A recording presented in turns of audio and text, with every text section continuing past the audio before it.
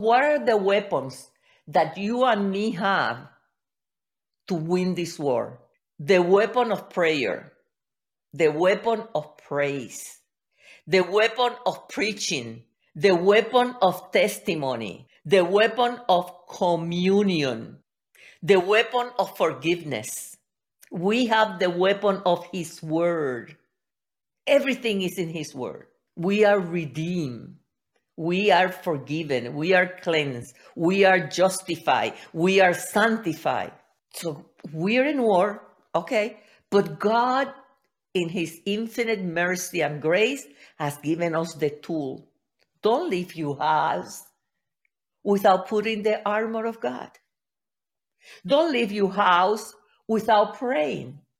Don't leave your house without worshiping. Don't leave your house without anointing yourself. Every time that I buy a new car, it does not matter to me who's watching. The day that I am going to pick up, I anoint my car in front of everybody. I don't care what people think. I care about what God thinks. So remember that we are in a war, and God has given us the tools to be winners. We will perish for lack of knowledge because we are uninformed. Ignorance is the root of misfortune.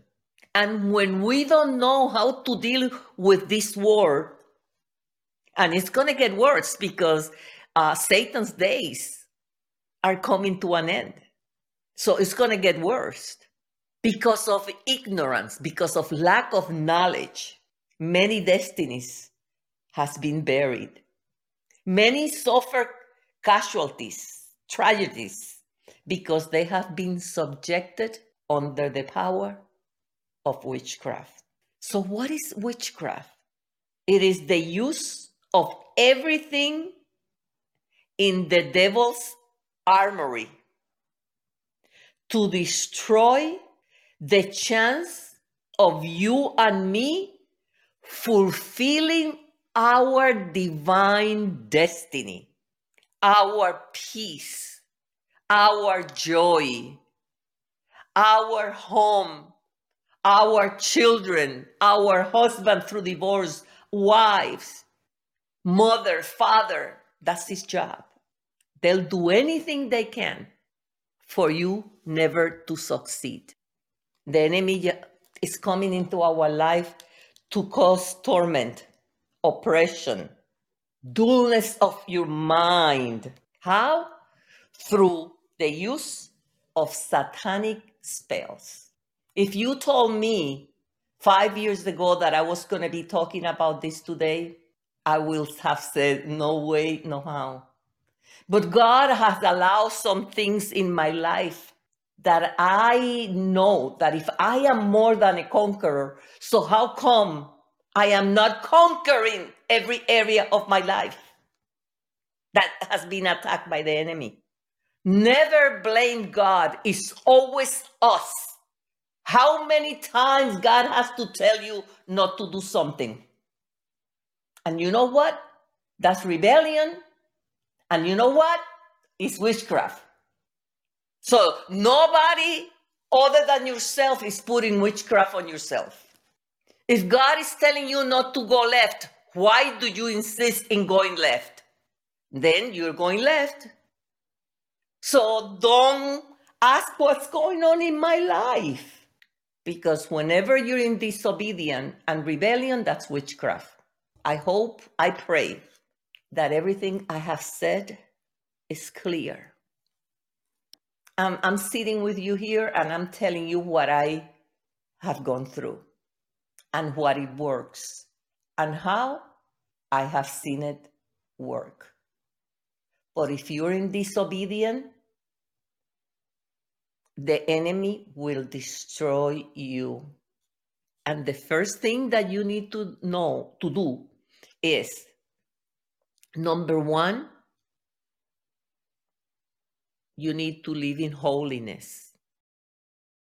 Number two, you need to obey God. Father, I just thank you. Thank you for your grace. Thank you for your mercy in giving us the revelation, Lord.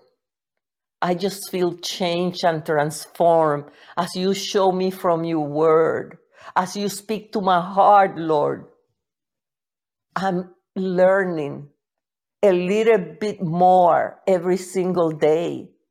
And I will always remember that I am more than conquerors, that you created us to succeed because we were created in the image of you, and you never fail.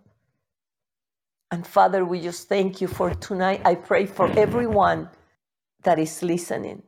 Lord, show them tonight whatever is stopping them from fulfilling their destiny, for allowing them to be harassed by the enemy. Show them, Lord, that even then by next week, they will be rejoicing because they have made not just what I said, but as they go into your word, Lord, there will be much clarity, much knowledge. And we decree that we will not perish for lack of knowledge because you created us conquerors. In Jesus' name, Father, I pray for everyone. We know there is no sickness, there is no pain, there is no discomfort, because the God of Israel is in this place. Thank you for healing. Thank you for direction, Lord. I speak the mind of Christ in everyone that is going through confusion. Let your mind be clear and let the Holy Spirit guide you until the day we see him face to face. Have a blessed week. We'll see you next Friday again. Thank you for joining us.